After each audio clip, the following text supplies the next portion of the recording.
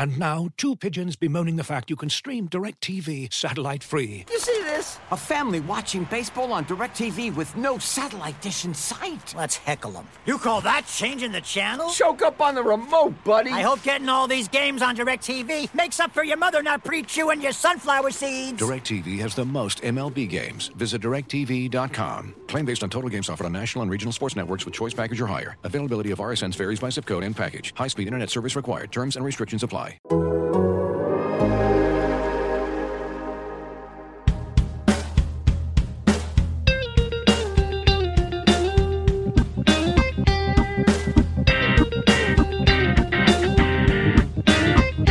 Welcome to Rates and Barrels. It is Friday, April 2nd, one day of the 2021 season in the books, and it was an eventful one.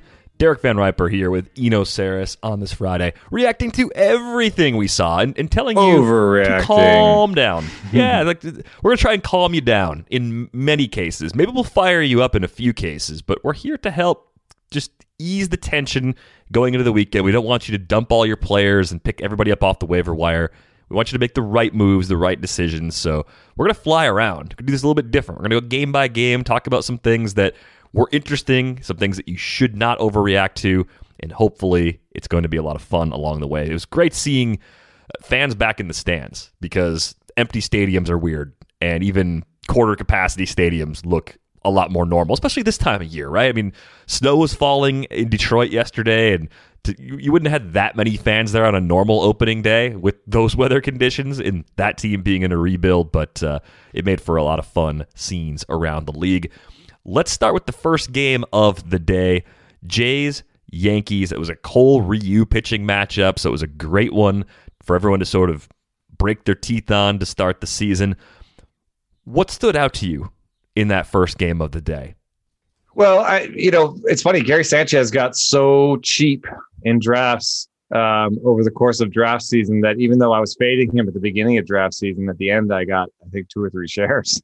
And I think he might hit 210, and that does make it a little bit tough on you in batting average leagues. But looks like the power is back, and I don't think. Yes, you can overreact, but he hit the ball really hard. It was like 110 or something, and it also just reminds you. It's not necessarily like, oh my God, It's more like, oh yeah, right. There was the other Gary Sanchez other than last year. So I don't know. I don't want to, it's not really useful information because either you bought in or you didn't. I guess you could, and now is not the time to send an offer over. No. But I was more in on Sanchez than out at the price. I felt like the batting average risk was fine. I'll take that from a catcher. The power's real. So a little bit of validation for me being on Gary Sanchez, relatively speaking. I don't have him everywhere.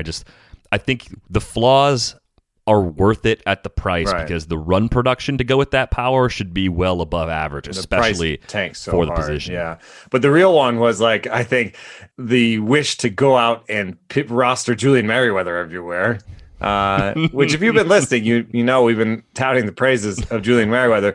The problem is, I think that his usage, and this is why a lot of leagues, I think you shouldn't pick him up because his usage suggests they held on to him in case they needed multiple innings. I think that they held on to him in case they needed 2 innings, right? Because they went into extra innings. I think Dolis is next in line in that bullpen.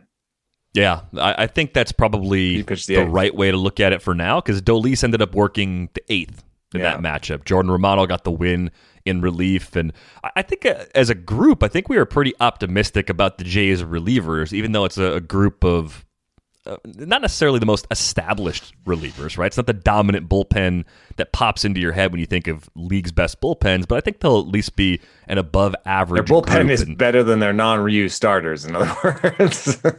Yeah, and I think the concern I would have for them, especially with the Kirby Yates injury, they're one shorter in the bullpen, and the workloads are going to catch up to that bullpen if those starters are consistently going short. This is not Kirby. Do people get that wrong? I shoehorned that in. Yeah, you really wanted to show the Pikachu shirt there. So Glad you got it some FaceTime. The kids So love Julian Merriweather save, exciting for you in deeper leagues where you have him, not necessarily a guy you're picking up right away. Maybe an AL-only staff filler would probably be where the line is still drawn from him. But great arm. So like in a league, if it's really deep and you got a deep bench and you can stash someone, like, yeah, great arm. Yeah, absolutely. The velo was definitely there. I think he had the third fastest pitch thrown in the game. Cole had the first two, but Julian Merriweather topping out at 99.1. So definitely a nice opener for him. Cole did Cole things, 8 Ks over 5 and change. Looked pretty much like himself to me. So I don't know if there's a whole lot else in this game that we need to dig into. But I thought the Detroit-Cleveland game ended up being a lot more fun because I didn't know that weather was going to be that bad until we started to see highlights from it. If you haven't seen it, look for the Miguel Cabrera highlight. He homered in this game and slid into second base because it was snowing so hard he couldn't see the ball clear the outfield wall. So kind of a fun moment for Miggy there. And I believe it was Jason Stark who pointed this out on Twitter. That was Miguel Cabrera's first opening day home run since 2008. Seems kind of odd. I mean, obviously a lot of peak years still in that range. So, dude, that was the second thing that had happened for the first time since 2008 yesterday, because I did a little research for Trent Rosecrans, and Joey Votto popped up twice in his game, and that was the first time that had happened since 2008. So, no country for old men, I guess. Yeah, no kidding.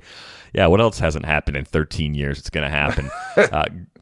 Gregory Soto got the save, and I was recording at the time this game ended, and I was tweeting at you about it. I said, hey, Gregory Soto! And I put the Linda Belcher gif on there because that's the inside joke, I guess, at this point. But you told me not to look at the outing. So how bad was it in terms of I was like, what was don't look at happening? anything else. Just look at the save.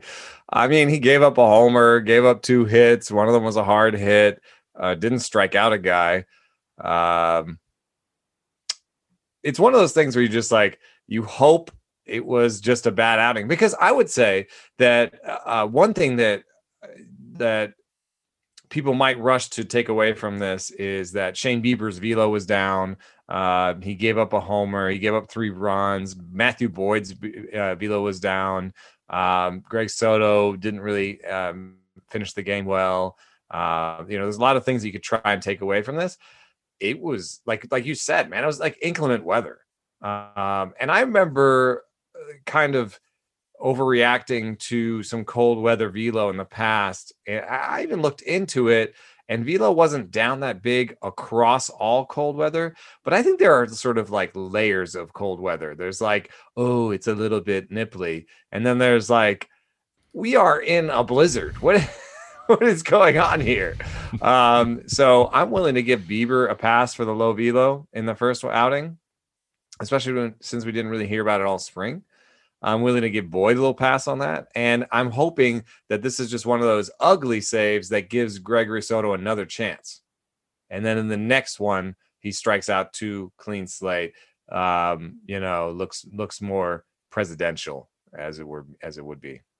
If a player's stability in the closer role were a vending machine, I would say what Gregory Soto did on opening day was the first push to start rocking it back and forth to tip it over. And for someone who's more established, the first push doesn't happen on opening day with a bad outing, right? We'll get to Twins in a few minutes. Like marginal.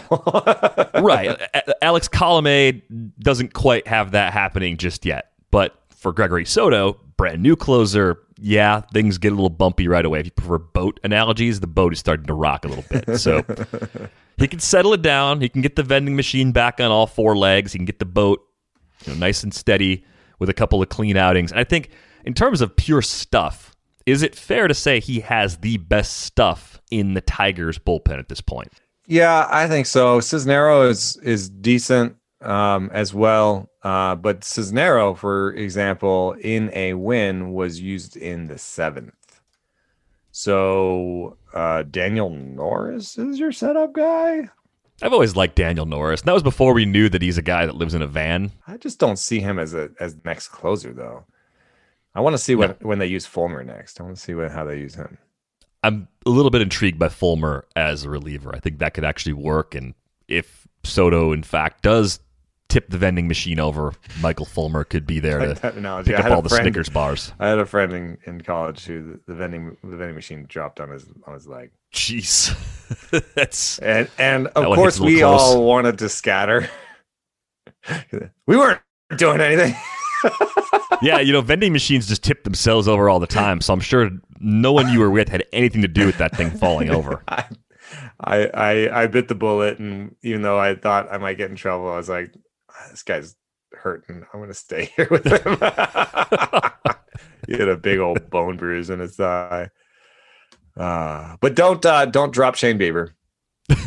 Right? Don't drop Shane Bieber. 12 strikeouts help people with that. In 6 innings. Turns out he's still pretty good. Yeah, he is going to be fine. I think the one thing I would ask you, just as a broader question as we keep going through games, does lineup position matter to you on opening day? I mean, you have to account for the handedness of the opposing pitcher, of course, and think about it more like that. But do you start to look at the initial lineups and say, okay, this is a pretty good window into how the team is viewing where these players belong, at least for the start of the year? I think you'll have to also look in tandem with the handedness of the opposing hitter. The opposing pitcher. And so I think that will come up with another name, unless we want to transition to that Rockies game you were mentioning. Yeah, let's go there. We don't have to go in perfect order. All right. Let's just jump over that one because I think we were talking about this. Josh Fuentes had the 2-hole. Mm-hmm. And as much as I think Josh Fuentes is kind of interesting, and I picked him up in a short-term league, who's hurt that's allowing him to play? Oh, Rogers. Yep. So they're playing McMahon at second. But Fuentes is, I'm just making sure this, I don't say something stupid, but I'm guessing he's a righty. Yes. So Fuentes is a righty. I doubt that he's necessarily batting second against non-left-handers. Right. It looks like the Rockies have convinced themselves they're the new Rays. And so they're going to platoon all over this new thing called platooning. Hey, they won. They won yesterday. We can't take them down. We can still kick them. Because they didn't start my damn Sam Hilliard, man. I guess Hampson 1 for 3 with 2 runs and a walk. I guess they were right. Hilliard against Kershaw is a tough matchup, but I think you would find a way for Hilliard to get into the game later. Urias? Because or like bring him in, sub him in.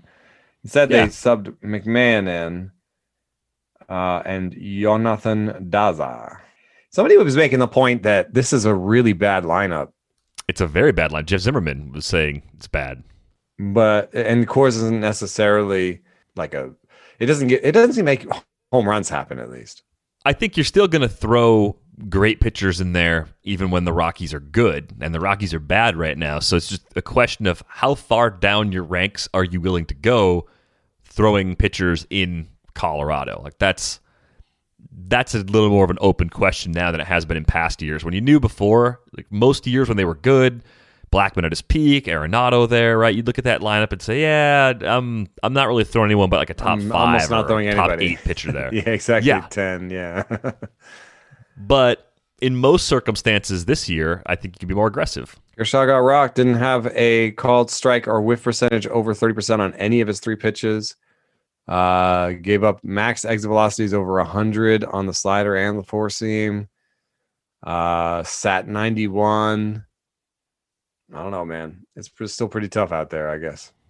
Yeah, but I think the main takeaway here, does lineup position matter on opening day? I mean, yes, a little bit. It could be an indicator that they really believe in the platoon of McMahon and Fuentes being something that keeps Ryan McMahon from playing against lefties.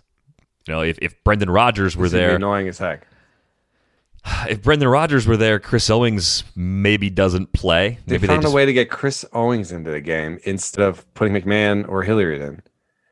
And I guess it worked out, but that means that you downgrade Hampson, Hilliard, Fuentes, McMahon, all of them. None of them is an every down back. And if you're in a weekly league, they're kind of like they're borderline plays anyway because they're not good bats, right? They're okay, right? If you were like, okay, every time they have 5 games of Coors, I'm going to play them. Good. Except like with Hilliard, this week he had 4 games in Coors. And I was like, okay, I'll start him. Well, I didn't in the end. I ended up putting people like Brian Reynolds and even Rowdy Tellez in over Sam Hilliard, even though he's home for 4, because he was only going to play 2 of them. Yeah. That's frustrating because my argument would be, instead of trying to mix and match, instead of trying to be the Rays or the A's or a team that has that sort of lefty-righty balance at the positions where you're a little bit weaker, develop the players. Let Ryan McMahon have a shot against lefties. So you're not winning games is not the goal here. Player development is the goal. And if you can give a player who hasn't been getting opportunities against lefties, give those players those opportunities, you might be surprised at what happens. You might see a little bit of growth. You might see a guy that becomes an everyday player instead of a big side platoon guy. But I don't know. They're following a script without knowing like why they're following it, I guess, is what they're kind of trying to do there. The Rays did it. Yeah, I mean, like it's a smart tactic, but it's just like you should be doing it for the purpose of something. If you're trying to win games, great, you're trying to win games, but they can't possibly think they're going to contend in that division. Austin Barnes started for the Dodgers. I believe he's basically the personal catcher for Clayton Kershaw, right? So that's not a sign that Will Smith isn't going to start most of the games this year. Maybe being more closer to 50-50 than people thought. Every single time that Dave Roberts talked about Will Smith, he was lowering Will Smith's playing time. It was very strange. I don't think I believe it. They have said this in the past where, like, you saw Grandal, sit for Barnes in the postseason. And then they would talk about, oh, we're really trying to mix in Barnes. We're really trying to mix in Barnes. And then Grandal, usually got his 500 plate appearances. Yeah, I mean, Will Smith played 37 games last year, right? Barnes played 22, something like that. He was hurt for a little while, I think. 29. So 60-40? I mean, if it's 60-40... That's pretty typical. But that was with a universal DH last year, too. Right. So I think they'll scale back Barnes a little bit more. He's a good defender, but I wouldn't look at him starting on opening day and be worried if I had Will Smith. And I don't think I have Will Smith. They could have used one anywhere. more bat yesterday in the end. And they actually brought Will Smith in for a little bit, but he didn't get a plate appearance. Yeah, so... interesting stuff there in the Rockies-Dodgers matchup. Let's get to the Brewers and Twins. I thought this one was over. I thought the Twins had it in the bag. They were on their A bullpen, lined it up the way they wanted. I took Hazel to the park and started listening to the game because I had some stuff I had to do. Like, oh, the sun's going to go down soon. I'll listen to Uke on the radio and, better luck next time. But they rallied, and I enjoyed the rally on the radio. The Twins went with Rogers in the 7th, Hansel Robles in the 8th, and Colomé in the 9th. But I'm not looking at the Twins on any given day and saying that's the pattern, because they, I think, are the team most likely to be like the Rays, start to finish with how they handle their late inning relievers. The Twins could be one of those teams that have 6 different guys get a save between now and the end of the season. I think that's true. But it is interesting that Colomé and Mark Melancon keep getting closing opportunities, even though their strikeout totals are mediocre, and that the cutter dampens exit velocity when you look at pitch types, and they're both cutter first guys. Even in yesterday's not great game, Colomé's average exit velocity, someone did hit his cutter 110. But the average exit velocity on his cutter was 84, suggesting that there was a few that were way lower. Yeah, the min was 48.5. So he saws people off with that cutter, and he still does. One thing that stood out for me when I ran spin rates from this year and last year, just wondering, because I did have a couple DMs of like, hey, are people getting shelled today because their spin rates are down? And yeah. And because they're cracking down on pitch grip stuff, so they're not using it. And I would say that's from what I see, it's not the case. Colomé was one of let's see here, 12 pitchers that lost more 200 or more RPM on their fastball. But a lot of those guys were relievers, did not throw fastballs as their primary pitch. I don't know. I like the names on the list of people who lost fastball spin rate are not the reason, not the reason that people got shelled. Like if you think about it, like an ace that got shelled, they didn't lose their spin rate. The people who lost spin rate were Adam Simber, Tyler Rogers, who does he even want? He wants lower spin rates, I think. Chichi Gonzalez probably wants lower spin rates. Kyle Cody and Alex Colomé, who threw 3 fastballs.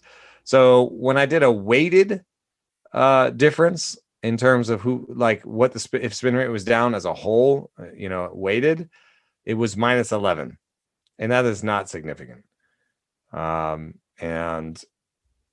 only sort of significant starting pitcher that I saw that was anywhere close to 200 was Zach Greinke at -194. I suppose it's possible, but there's also the question of velocity, and I probably still want at least 2 starts to say 2 appearances to say anything really definitive about this. But if I had to guess right now, I'd say no. And also, I was watching the games, and there were plenty of people still touching the bills of their hats. Yeah. Also, Velo was good for a lot of pitchers. Josh Hader topped out at 99.6. Woodruff topped out at 99.2. Yeah, I mean, he was in the high 90s a lot yesterday. I wondered how much Hader talked about it after the game. I saw a quote from him, having fans back in the stadium maybe add a little adrenaline for some players, being back in their home stadiums for the first time in front of fans. In Oakland, I went to the game last night. It was, it was a sellout, quote unquote, at 20%, 10,000 people. And it was one of those crowds where you could hear, the Astros were in town too. So they were heckling constantly. What was funny about it was you could hear every single heckle. You could hear specifically what they were saying, and that's like a fall league environment, but with 10,000 people. That's kind of cool, actually. Yeah. So I heard some very specific ones like, "Nobody likes you, Alex Bregman." Just very. He feeds off that stuff, though. That guy doesn't care. Maybe on a really personal level, if someone he cared about said they didn't like him and no one liked him, then it would bother him. But I think he feeds off of it. I think he has this side where he likes being a villain. He homered in that game, by the way. Oh yeah. He took me aside in the clubhouse one day and was like, "Tell me why defensive metrics are wrong and I should be an MVP candidate." And I was like, "Well, they might be. They might be wrong. You do a lot of shifting. They throw out all the shifts." There was one that was whatever his wife's name was, Bregman's wife, and she married a cheater. Jeez. But I would say they're not in midseason form yet. Having been a heckler in my past, and I apologize profusely for all the things I said at Stanford basketball again. I would say that they were not in midseason form. We've lost the plot. Oh, spin rates. Yes, I don't think Alex Colomé's spin rate on his 4-seam being down means that he used to use goop and doesn't anymore, or that there's a general problem with that in baseball. No, I don't think it means that either. Byron Buxton hit a really long home run in that game, 456 feet. He got a 75 mile an hour, just grooved pitch from Eric Yardley and killed it. Not the hardest hit ball in the game. No, Vogelbach had the hardest hit ball in that game. He did, into the ground, though. Yeah, hey, you know what? We'll launch it next time. Unfortunately, Josh Donaldson left early with an injury, so we'll see if that turns into an IL situation. I was wondering if they would bring Alex Kirilloff up right away if Donaldson misses time, because Arias would have to play a lot of third base, and you don't really want to play Jake Cave. You can't, if you're the Twins, you can't really afford to take a big hit offensively for a couple of weeks. You need Kirilloff up there to replace Donaldson's offensive production. So I think there's at least a chance if Donaldson hits the IL that we'll see Kirilloff a little sooner than previously Here's a weird planned. Quirk in the box score. It has Luis Arias listed as only playing third base the whole game in the first spot. And then in the second spot, it has Josh Donaldson playing third base and giving in to Jake Cave at left field. So what happened was Luis Arias was listed as the left fielder, but he never played there. because Donaldson got hurt in his first plate appearance. So That's it really pretty weird. should say Quirk. LF3B, but he never played there. I'm not gonna yell at anybody about this. I don't even know if it's wrong. I think it could be right. I think this might be right, but it does look like they had 2 third basemen for the game, which is weird. I would agree. I don't think they would want to start Jake Cave a lot. And the easiest way to get more offense back is Alex Kirilloff. Donaldson, it was the hamstring, not the calf. However, it's just really old man-itis. And you're just hoping that it's not a DL stint. Yeah. Old man legs, unfortunately, for Josh Donaldson at this stage. Looking for an assist with your credit card but can't get a hold of anyone? Luckily, with 24/7 US-based live customer service from Discover, everyone has the option to talk to a real person anytime, day or night. Yep, you heard that right. You can talk to a real human in customer service anytime. Sounds like a real game changer if you ask us. Make the right call and get the service you deserve with Discover. Limitations apply. See terms at discover.com/creditcard.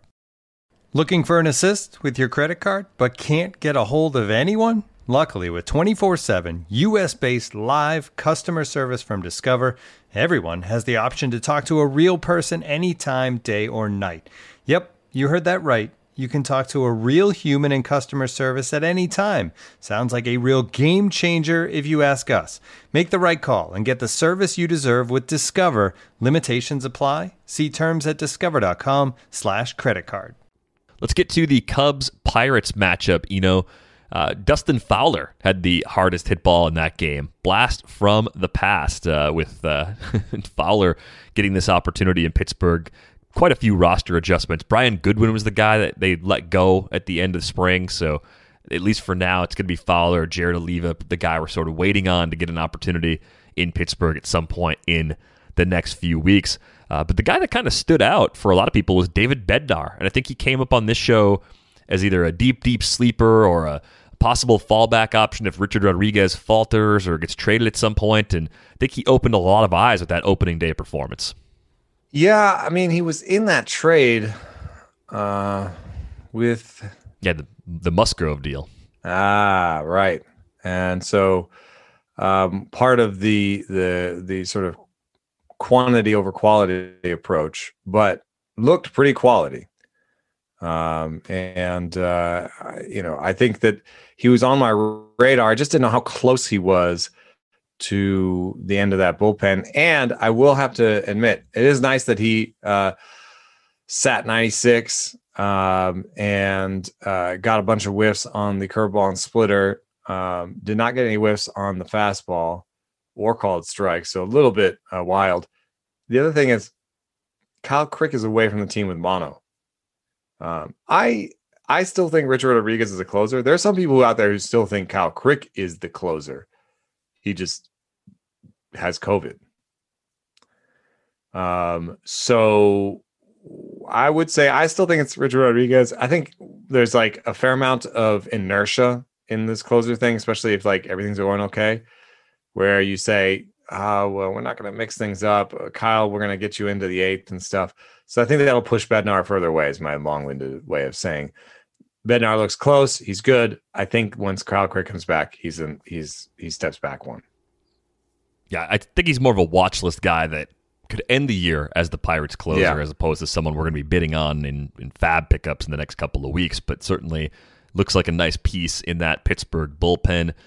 This was one of the games I didn't really get a chance to look very closely at. A couple hard hit balls from Rizzo. Brian Hayes hit the ball hard 3 times. That's encouraging. This Pirates lineup, as we've kind of predicted or talked about a few times, play any pitcher you want against them. Like I know they put 5 runs on the board on opening day. They chased Kyle Hendricks early. Hendricks only went 3. Command wasn't 3 runs. There. Which is weird for Hendricks, like for him to have an off day. It was a little cold so early in the season. Don't know how much that played into it, but I'm looking at this Pirates lineup and I'm having a hard time thinking of a pitcher I've rostered that I wouldn't want to start against them right now. And even though it ended up being a 5-3 game, I think that Cole Wrigley is still a decent place to look for early starts. Oh, yeah. Because Cool was like, couldn't find the strike zone in the first inning. And I thought, oh, God, this is going to go terribly. But in the end, the box score, for Cool was okay. 2 strikeouts, 3 walks, 1 run in 3 innings, 1 earned run in 3 innings. Like, it wasn't terrible. That you get out of that with that. I think it speaks a little bit to how cold and uncomfortable it was for hitters. So Hayes did take him deep, and in the end, but it was a 4-hour affair with lots of different pitchers. And I wouldn't take away anything other than Cold Wrigley is a good place to stream. Arrieta is still a good stream. I still think that there's some good Pirates you can stream in these. I think they'll generally be lower scoring games. Yeah, I think that all checks out for me too. Just falls in line with my expectations. Braves-Phillies, interesting matchup here. Gene Segura ended up winning this one with the walk-off hit. I know he's a guy that you've got a bunch of places, so that definitely makes you happy. But stolen base, John Segura, stolen base. Do you know how rare stolen bases are? Have you it's now the number one thing I look for in a box score. I scan both sides immediately for a stolen base, and most of the time it's zeros. Right? Let's look at this box get in score. there. Who ran? Who was running? Who ran? Who was stealing bases? Nobody. You know what I look for actually too, though? When I look for stolen bases, I want to know who was behind the plate and who was pitching when it happened, because that might actually lead you to where the next stolen bases are coming from. It's not always just... Yeah, people are being super opportunistic about them, yeah. Yeah, it's like, I think at the beginning of last year, remember Tommy Pham was running all over the D-backs? I think it was Carson Kelly who was behind the plate. And I thought, oh, okay, I'm going to keep an eye on who's got the D-backs in these next couple series. And, if there's a fringy player that I can either put in my lineup or pick up off the wire, I'm going to see if that's a way to get a few extra saves, or steals rather. So it's one of those things that you can kind of poke into a little bit and actually find some sneaky good matchups that people don't usually look for. I got to complain about the Savant box scores, man. No steals? No steals. It's obviously made by nerds, and I say that affectionately. Yeah, because Fried's they're not that interesting. But Nola shoved, Fried shoved, 1 stolen base in the whole game. Alvarado pitched the 8th. He did, and Neris was named the closer, I believe, before the game. So after all of that, after all the speculation that Bradley, when he went there, he was going to become the guy, that Alvarado made the most sense, they go back to the old standby with Neris, and he was good. He was good this spring. Alvarado's next. Yeah. Almost always the 8th inning guy replaces the 9th inning guy. Like, usage in season closer changes are totally predicted by who's pitching the 8th almost. If there's any doubt, then you can, like, if there's 2 people pitching the 8th, then you start to go into handedness, velocity, and strikeout rate and that sort of stuff. But Alvarado's next. Neris can hit a bout of wildness at any moment. So I think even if he is a closer, I think he's a bottom third closer. Or what do you think? 10 to 15? 15 to 20? Yeah. 20 is kind of where he tops out. I actually see a lot of similarities between Neris and Matt Barnes. I think they could get you above average strikeout rates. A lot of walks. If they're good, they could be as good as anybody. But if they're bad, they're atrocious. I mean, Neris's year-to-year ratios are all over the road. We saw a 5.10 ERA, a 130 whip back in 18, a 293 and a 102 the year he had 28 saves in 2019, and a 457 with a 171 whip last season. Great this spring, though. So at least in good form to start the year. And I would agree with you. I think the other thing that's caught my ear when the Phillies are talking about their bullpen, they lean into Archie Bradley as a multi-inning guy a lot. Like, that's just been something they've made a point to talk about on multiple occasions. So I think that also makes me think they want to use him a little more flexibly, like 6th and 7th, right? 1 and a third, 1 and 2 It's thirds. been a while since he's been a starter. He doesn't really have. He has 2 pitches. I don't know. There's something about him that they like to use him a little more than the other guys. Maybe his velo doesn't drop off, or maybe he probably has better command. I mean, he has better command than Neris and Alvarado. Yeah, so you can leave him in there for 4, 5, 6 outs in some cases, whereas the other guys, you want to go 3. 3 balls hit over 108, which is the kind of a magic number for max exit velo. 2 of them by Austin Riley. The Austin Riley hype train continues. They'll have to make considerable room for Pablo Sandoval on that hype train. He homered, by the way. I'm saying he scored all. He hit in all of the runs for the Braves. I didn't expect Pablo Sandoval to find playing time there at all. Yeah, me neither. That's very weird. So I'm going to not read much into that. I think NL only, very last guy on your roster. That's as far as I'm willing to go if everybody else is still healthy. One thing to learn. I was going to say not much else to learn. One thing to learn. Adam Hazley started in center. Yes, he did. Although it was against a lefty. Is Adam Hazley a righty, though? No, I'm pretty sure Hazley's a lefty. That's really big deal then, kind of. Well, yeah. I mean, I think that speaks to their lack That's of a big defensive deal. He's options. a starting center fielder. Boom. Yeah. I got a couple shares of that. Whew. Oh, wait, we're not supposed to overreact. But I still think Hazley in against the lefty, big deal. Yeah, I mean, it could be more playing time than expected. Looks like Quinn is the defensive replacement. I mean, he did. And that's sort of that's how he hits. He's not enough of a hitter to play much more than that. Unfortunately, it'd be fun if he did because he will steal bases when he gets chances to do it. Let's go to the D-backs and Padres. Madison Bumgarner quickly showing us again why we don't want to use low-end, mid-range starters even against the Padres. It's just obviously not the Padres teams we're used to. Yeah, Petco's still a great place to pitch, but that lineup can do damage, and they did plenty of it. 8-7, nice high-scoring game in San Diego in the opener. Eric Hosmer, a guy that I think I have absolutely nowhere. Homers on opening day after pounding the ball into the ground all against spring. a lefty. So that makes me feel good. Yep. Against Things are looking real good. There's something else that we have to learn from this. Eno is a genius. And Tell Marte.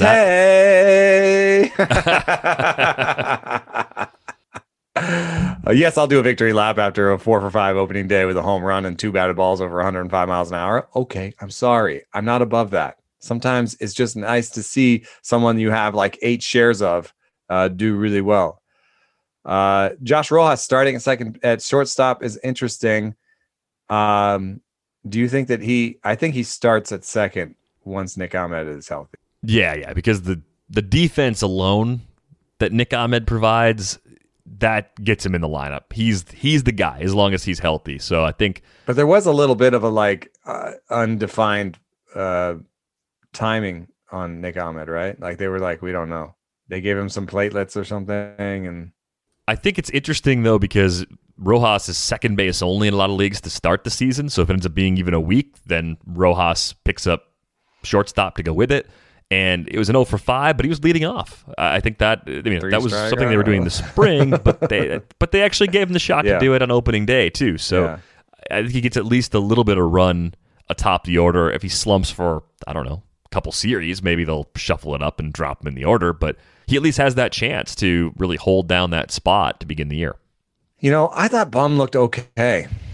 I think if he gets dropped in super deep leagues and he's not facing the Padres, I think he could be a decent streamer. I mean, he sat 90 plus, so at least it wasn't 88, 89. He had above a 30% called strikes and whiffs on the 4-seam cutter and curveball. He got plenty of whiffs on them too. I don't know, man. 14 whiffs on 91 pitches. I think he looked pretty good. Even though the hit that Hosmer got was kind of inside. I didn't expect it to go out. Yeah, so I'm wondering, I mean, day games play a little bit different than night games at Petco, so the ball could carry a little better, I think, in those conditions. I do think the problem with Bumgarner is something we've hit on a recent show. The Diamondbacks' schedule for the entire month is pretty tough. I think he's the kind of guy that gets bounced from rosters a lot in the next couple of weeks, and then we get to May, the schedule gets a little easier, and he becomes a decent pickup that actually sticks around in some at least deeper mixed leagues.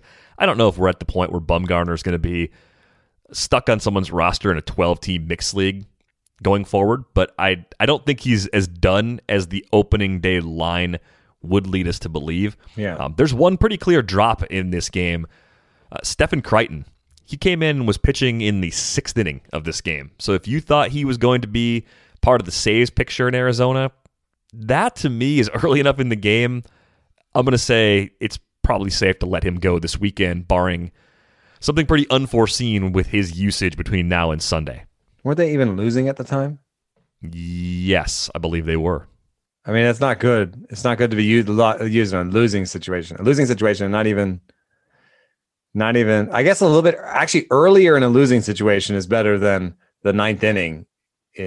Down by 4 or whatever. So, like, he's still peripheries, but he's not. I can't imagine he's their setup guy or their closer being used in that way.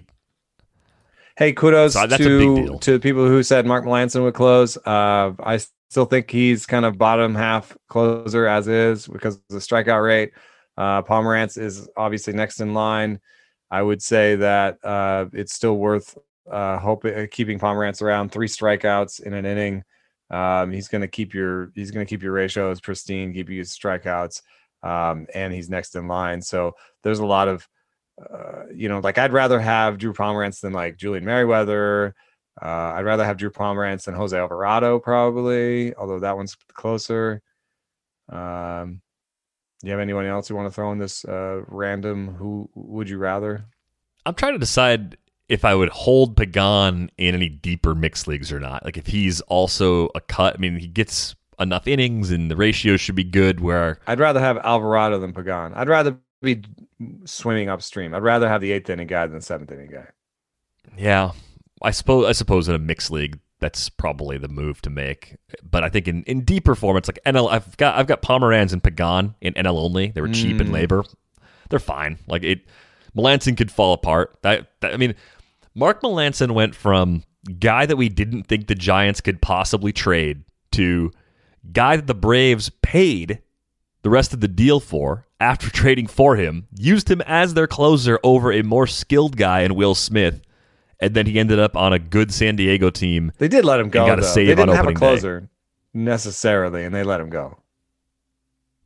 So, Yeah. I don't know. The cutter, though, I think the cutter is somehow key to this. There's like the Mariano Rivera, like chasing the Mariano Rivera profile, I guess. Anything else to learn? I think Cronenworth might be their starting second baseman. Yeah, I might have been wrong about Cronenworth throughout draft season. I'm at least opening my mind to that possibility. I can't, after one day, say I'm totally wrong, but it was put to me this way, actually, during a draft on Thursday. Is the situation in San Diego one where we're making too much of how the playing time is actually being split up? Like we're saying that Cronenworth doesn't have enough playing time, even though he can play all over. Like we're saying he's the 9th guy, he's the 10th guy, and teams play 9 or 10 guys. Like they're going to take all those playing time situations. It's like and give everybody 90 or 95%. Like that still adds up. 6 starters are still valuable. Yeah. So it's like, other than maybe Tatis, who will almost never come out of the lineup, or Machado, like as long as those guys are healthy, they're going to play every day. Everybody else is going to get a little time off. Well, Hosmer should, but he's not yet. Right, but like 90% shares for everybody else, Right. 92% shares for everybody else. That's still great for everybody else, for Profar, for Cronenworth. So maybe I miscalculated. Maybe I made too much of the depth that they'd built. There was like a tweet out of like, do you have any do you have any FOMO players? And I think it's a little bit weird to say, yes, Jake Cronenworth, on a day when I'm sure there's other players that did well that I don't have any shares of. But for some reason, looking at that, I was like, oh man, he was super cheap. And he's got a cool set of abilities, in order to, he can make contact, has some power, can steal some bags. I could see him being on some winning teams at the end of the season where he only gets 500 plate appearances maybe, but he was super cheap and they got the person like a 280 average and, 20 homers and 10 stolen bases anyway. You're just like, oh man, you got that for free. Yeah. That's always the one that bothers me.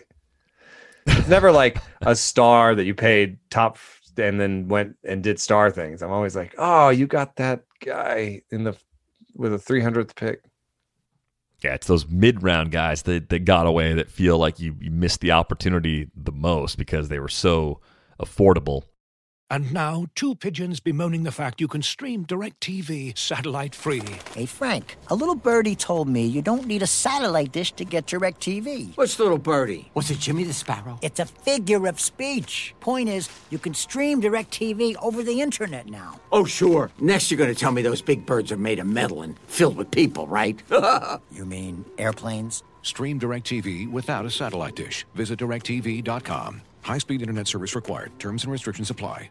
And now, two pigeons bemoaning the fact you can stream DirecTV satellite-free. You see this? A family watching baseball on DirecTV with no satellite dish in sight. Let's heckle them. You call that changing the channel? Choke up on the remote, buddy. I hope getting all these games on DirecTV makes up for your mother not pre-chewing your sunflower seeds. DirecTV has the most MLB games. Visit DirecTV.com. Claim based on total games offered on national and regional sports networks with choice package or higher. Availability of RSNs varies by zip code and package. High-speed internet service required. Terms and restrictions apply. All right, I want to talk about the Marlins-Rays game. If you like great pitching, that game absolutely delivered. Tyler Glasnow looked fantastic. Sandy Alcantara pitched really well. I mean, just a 1-0 game where Austin Meadows' solo home run was the only offense for either side. 8 combined hits in this game. But Glasnow, the velocity, he topped out at 100.6 in his first start this season. Yeah, and I was actually even more impressed by how many sliders he threw. He threw more sliders than curveballs. And he's really taken to that pitch. Got 42% called strikes and whiffs on that. The average on called strikes and whiffs, I think, is around 29. So did really well there. Wasn't hit hard. The max exit velo on the slider was 91. I think that obviously there's still some command issues, and I think that's a little bit risky to to go so hard in on a pitch that has more side to side movement than his up down curveball when he has these histories of command issues. So there's a little bit of like, well, let's see what he does against another offense with that pitch. Maybe a more patient offense would have some issues with it. Wouldn't have as many issues with it.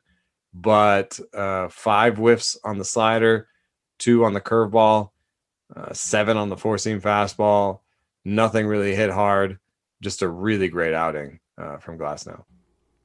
Only 77 pitches to get those 18 outs as well. But, I mean, Sandy Alcantara was just as good on the other side. Only allowed 1 more hit, 2 hits in 6 innings, 7 Ks from him, 4 hard hit balls, so a little more hard contact against him. But the big question throughout the offseason was, are we going to get more Ks? And a matchup against this iteration of the Rays lineup doesn't fully answer that question, because you go into a matchup with the Rays with your pitchers expecting a bump in Ks.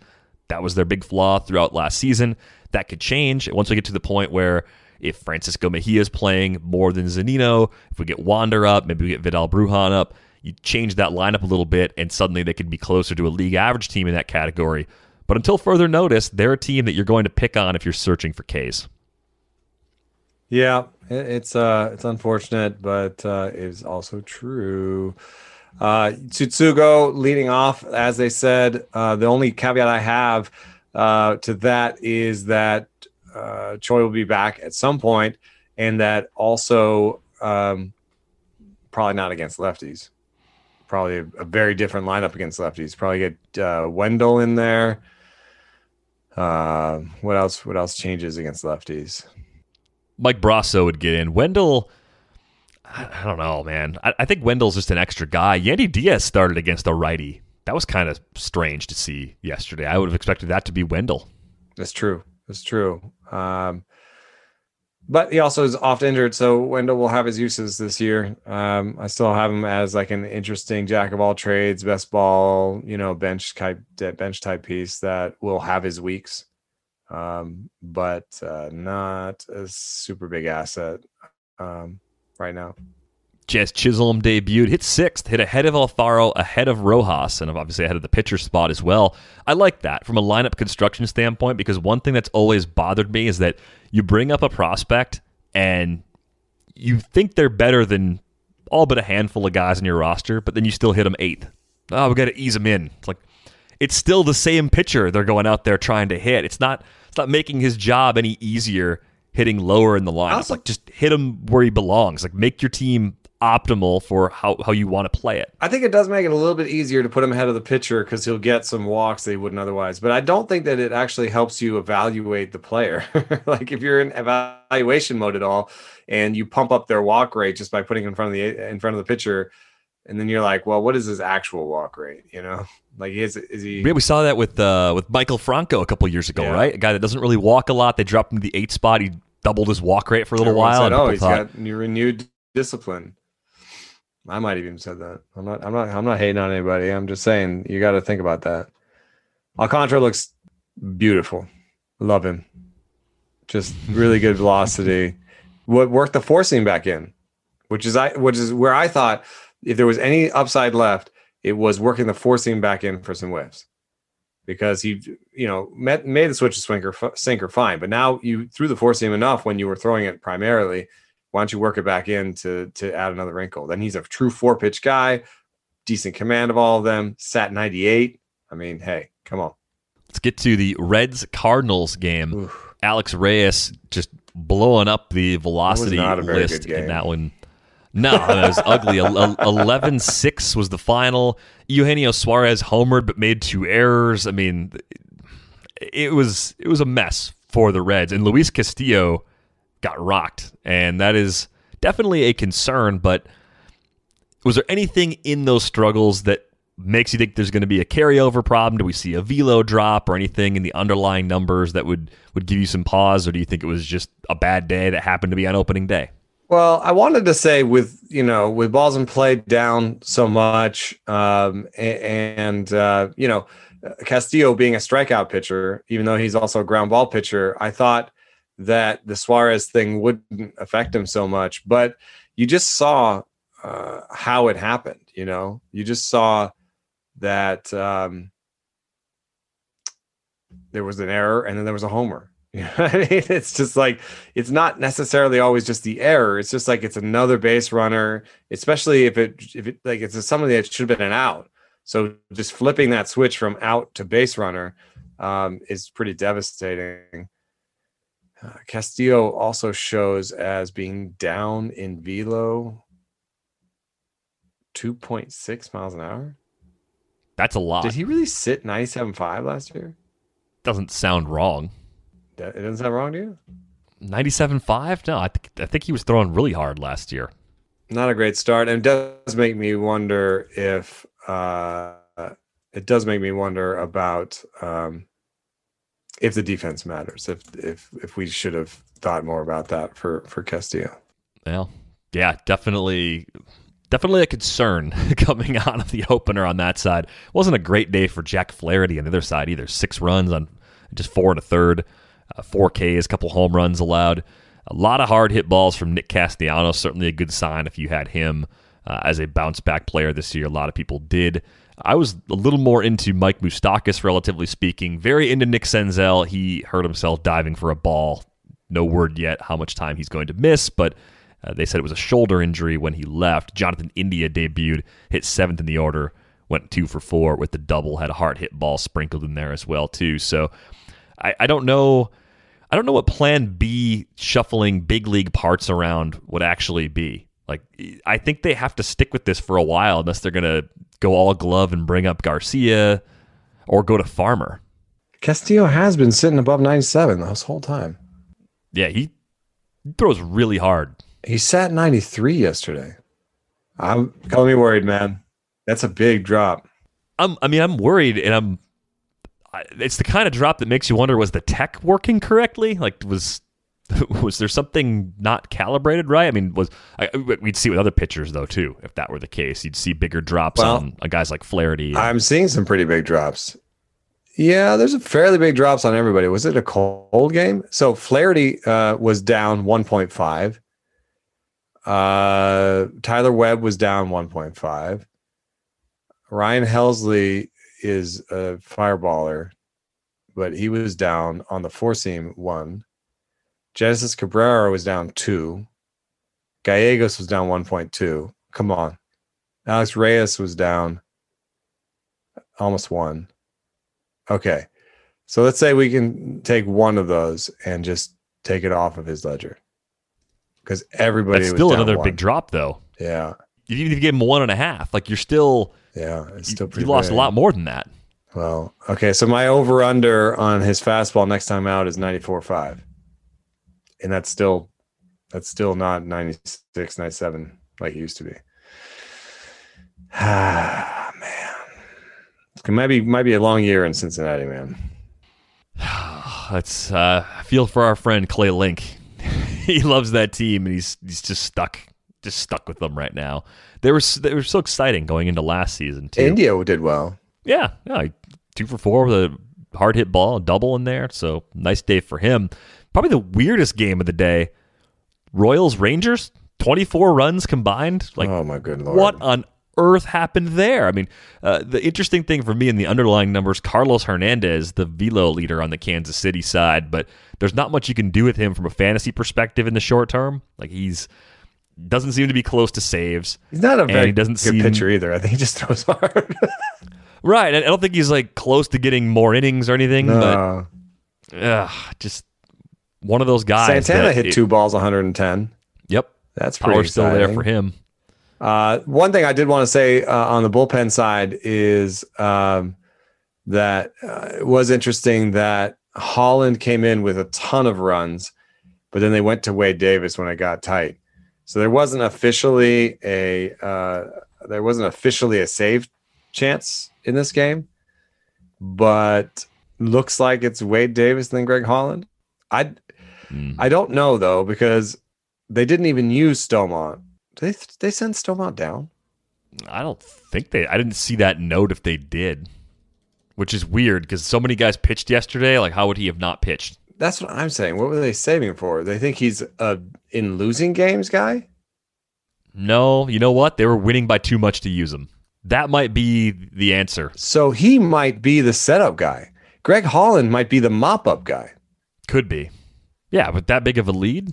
He was supposed to come in and just get some work, man. And then, look, I don't think there's any delivery that I dislike more than Greg Holland's. This whole thing, he like slaps his glove together and then he falls down. It's the weirdest thing. If I saw someone do that, I'd be like, yo, you are never going to have command, which he never has. I don't even know how he throws it hard. It looks like he's falling down. It's so bizarre. Anyway, I'm not in on Holland. I don't think that Holland is a setup guy. That's what I'm trying to say. Don't overlearn on this one, because it was a wipeout game until it got a little bit close at the end. So I think there was some Stomont setup guy and Wade Davis bottom 5 closer. Yeah, and even that, like by Monday, things could look different, and Davis could be nowhere near the 9th inning. The Royals messed around a lot with that pen last year, so it's one of the places that I was very hesitant to even throw darts in during draft season.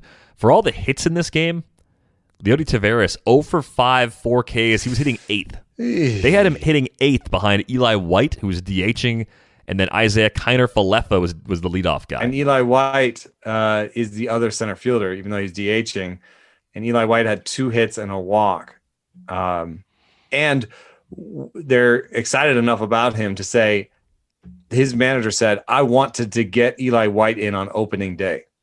So I have a feeling that Eli White is going to be the starting center fielder there for not long from now. And that Guzman, who they always love, irrationally perhaps, but also had a great spring in terms of exit velo, that they're going to find a way to get Guzman in there at DH while Calhoun is out. So I wouldn't even be surprised if today's lineup, or I don't know if they're playing today, but the next lineup has Taveras out and Guzman in. The other Guzman in, White in center, yeah. 2 names on the Royal side that stuck out for me, Isbell and Taylor. I've loved Taylor, and he had 2 hard hits, 3 hits overall. That was good. And then Kyle Isbell in his debut, 3 for 5 with a hard hit. Rumble, young man, rumble. This is not a bad lineup, and it was on a day without Adalberto Mondesi. He's got that oblique injury, so they had to play Nicky Lopez, and Lopez, whatever, 9-hitter, empty bat. But 1 through 8, that's not bad. It was Witt, Benintendi, Santana, Sal, Soler, Dozier, Isbell, I think could be a nice piece. And as you said, Taylor, probably a little undervalued. I mean, great defender, but has some power, has some speed too. And he's a big swing or miss guy. So, like, that's actually pretty great to have in the 8th hole, right? It's like, oh, he didn't do anything. Turn the lineup over. Let's start again. Oh, he hit the homer, bam. Now it's a big game, this is a good lineup. I'm disappointed in Brad Keller. I thought that this was a bad Texas lineup, and at home, I didn't see enough of him because he pitched 1 1/3, and I was like watching other games, and I switch over, and he was out already. So I would have to say he gets a mulligan, though. I think he's earned a couple more turns through the lineup, through the rotation. Just brutal. We got a couple more games to get to real quick. We've got to fly through these. Angels White Sox from the late night viewing. Anything catch your eye in that one? I like that Luis Robert. There is a T in there. Stole a base. Stolen base. Max Stassi, home run. Bang, bang, boom. Dylan Bundy and Lucas Giolito. That was pretty much a pitching duel. I know that, like, there were some runs, but that was a pitching duel to me. I thought they pitched very well, both of them. And I thought it was a really good game. I really enjoyed it. A lot of really good pitching from those guys, some good hitting, some timely hitting, and a couple lasers. And from Lou Bob and Max Stassi hit the ball 415. Cody Hoyer, who was already really good, debuted a changeup. I think he could be the setup guy before long because Bummer did give up some runs. Otherwise, I don't know. Shrug and say pretty good game. Didn't play Vaughn. That game played to script. I don't know why they didn't play Vaughn. They didn't want to play him in left, I guess. Lurie Garcia. You played Zach Collins over Andrew Vaughn. He's a freaking in a game catcher. You were trying to win. Tony La Russa just want to deck him a decking. That is a thing the White Sox fans should be extremely upset about. All that you can hope for is Vaughn comes in against a lefty, rakes. Collins goes 0 for 4 a couple more days, and Tony La Russa wakes up out of his coma. Sorry. How about the game you were at, Astros A's, other than the jeers, which were not in midseason form yet? I thought Bassett pitched okay, but he's not maybe going to have a ton of length. And so what you saw in Oakland when he came out of the game was that their middle of their bullpen is not very good. Kolarek came in and gave up the goose. Is that a thing people saying? Gave up the goose. Whose goose is it? I don't think that's an American expression. They may say in other parts of the world. I thought Bassett looked all right, even though the breaking ball is 72 miles an hour. It got whiffs. I thought he was okay. Petit was sitting 88. Kolarek gave it up. The guy Guduan couldn't find so that was the bad bullpen that we saw pretty much. But Greinke, 88, 89 miles an hour, carved him up. So I think you saw all of the flaws of the A's on display right away. Kind of a hit or miss offense, iffy bullpen. I think you can throw some middling starters at the A's pretty easily this year and feel fairly confident, especially in Oakland, that bad things really are not going to happen to you because it's not a great lineup. It's very top heavy, definitely some holes in the bottom half, especially. Last game to get to, Giants Mariners. Buster Posey had the hardest hit ball in that game. Kevin Gausman was a guy that I missed out on for all of draft season. He pitched well before things unraveled on the Giants' pen. Marco Gonzalez got knocked around a little bit in this one. What else stood out to you? A little bit weird. Montero doesn't really give up homers. He gave up a homer. I saw a prediction from Brad Johnson that Rafael Montero might be the first sort of established closer to lose his job. I don't know. Do we know who? Like, a little bit of tie game is like an interesting thing because they might have been keeping their setup guy for after Montero. If in a tie game like that, except it wasn't a tie game. They were going to win this game. So Will Vest is the setup guy. Rule 5 guy, Will Vest. What are they doing? I think Misowicz. Misowicz? Misowicz is He's a lefty though, but I would say he came in after Montero. I would say that he is next in line. That's my guess, but could be best. And they could just let Montero do it ugly. Yeah, I don't think there's a rosterable fallback option in this pen yet. I'd be curious to see Kendall Graveman in short relief, though. I think there's a chance that maybe he's actually the next guy. Pretty good sinker when he's doing it. He'd be the guy that I would think about if I was in a deep enough league to stash the next Seattle reliever. Yeah, Fraley started and left, but got in 3 walks. So just after I drop him in my 20-team dynasty, I still don't think Fraley is a big of an asset. Hopefully, Kyle Lewis's injury is short term, and as soon as Lewis is back, Trammell goes back to the left, or Lewis takes over and left. So I don't know. I don't want to overlearn from that Fraley and go try and get him. No. Slater's homer was like 99 miles an hour, and Oppo, and I don't want to call it lucky. I don't think any homer is like 100% lucky, but I don't know that I saw that homer and was like, oh, Slater, go run and get him. I've seen somebody say like, oh yeah, you can get Slater like 20 rounds later and get the same that you can get from Lou Bob. No, man, I don't think that. I don't think he's going to steal. Wow, those bases. Are some strong drugs. Yeah, I thought that's so incredible. Well. I mean, like we are the fantasy proprietors of whatever we're going to call it, the eat this, not that of player substitutions. But wow, that's pushing it a little bit. Yeah, that's definitely pushing it. I think the cool thing here, though, Slater was leading off against lefties in daily moves leagues, especially. I think that's going to play up pretty nicely. I don't know how much he's going to play against same-handed pitching, so I think that really limits his appeal in weekly leagues, even though there is some power, there's some speed, and the shortened season led to some pretty interesting numbers for Slater. We are going to go, because Eno has a chat that's about to start up. So getting my cat gift right now. Coming momentarily. You can hit us up on Twitter. He is at Eno Saris. I'm at Derek Van Riper. If you don't already have a subscription to The Athletic, get in for $1 a month. You got through the weekend to get that at theathletic.com/rates and barrels. They'll get you all the columns, all the rankings, everything we do site-wide, $1 a month to start. You can email us, ratesandbarrels@theathletic.com is the best way to connect with us. For Eno Saris, I'm Derek Van Riper. Don't give up the goose this weekend. Enjoy the first weekend of games. Thanks for listening.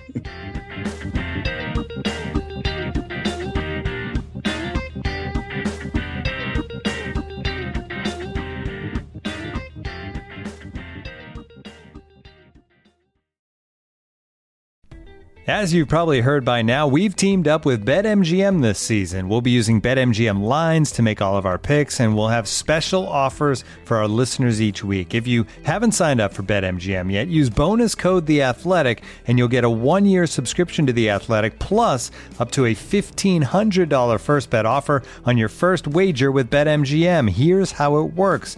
Download the BetMGM app and sign up using bonus code THEATHLETIC. Make your first deposit of at least $10. Place your first bet on any game and claim your voucher for a 1-year subscription to The Athletic. See BetMGM.com for terms. U.S. promotional offers not available in D.C., Mississippi, New York, Nevada, Ontario, or Puerto Rico. Gambling problem? Call 1-800-GAMBLER. Available in the U.S. Call 877-8-HOPE-NY or text HOPE-NY 467-369 in New York. Call 1-800-NEXT-STEP in Arizona. 1-800-327-5050 in Massachusetts. 1-800-BETS-OFF in Iowa. 1-800-270-7117 for confidential help in Michigan. 1-800-981-0023 in Puerto Rico. First bet offer for new customers only in partnership with Kansas Crossing Casino and Hotel. Don't forget, if you haven't signed up for BetMGM yet, use bonus code THEATHLETIC, and you'll get a 1-year subscription to The Athletic, plus up to a $1,500 first bet offer on your first wager.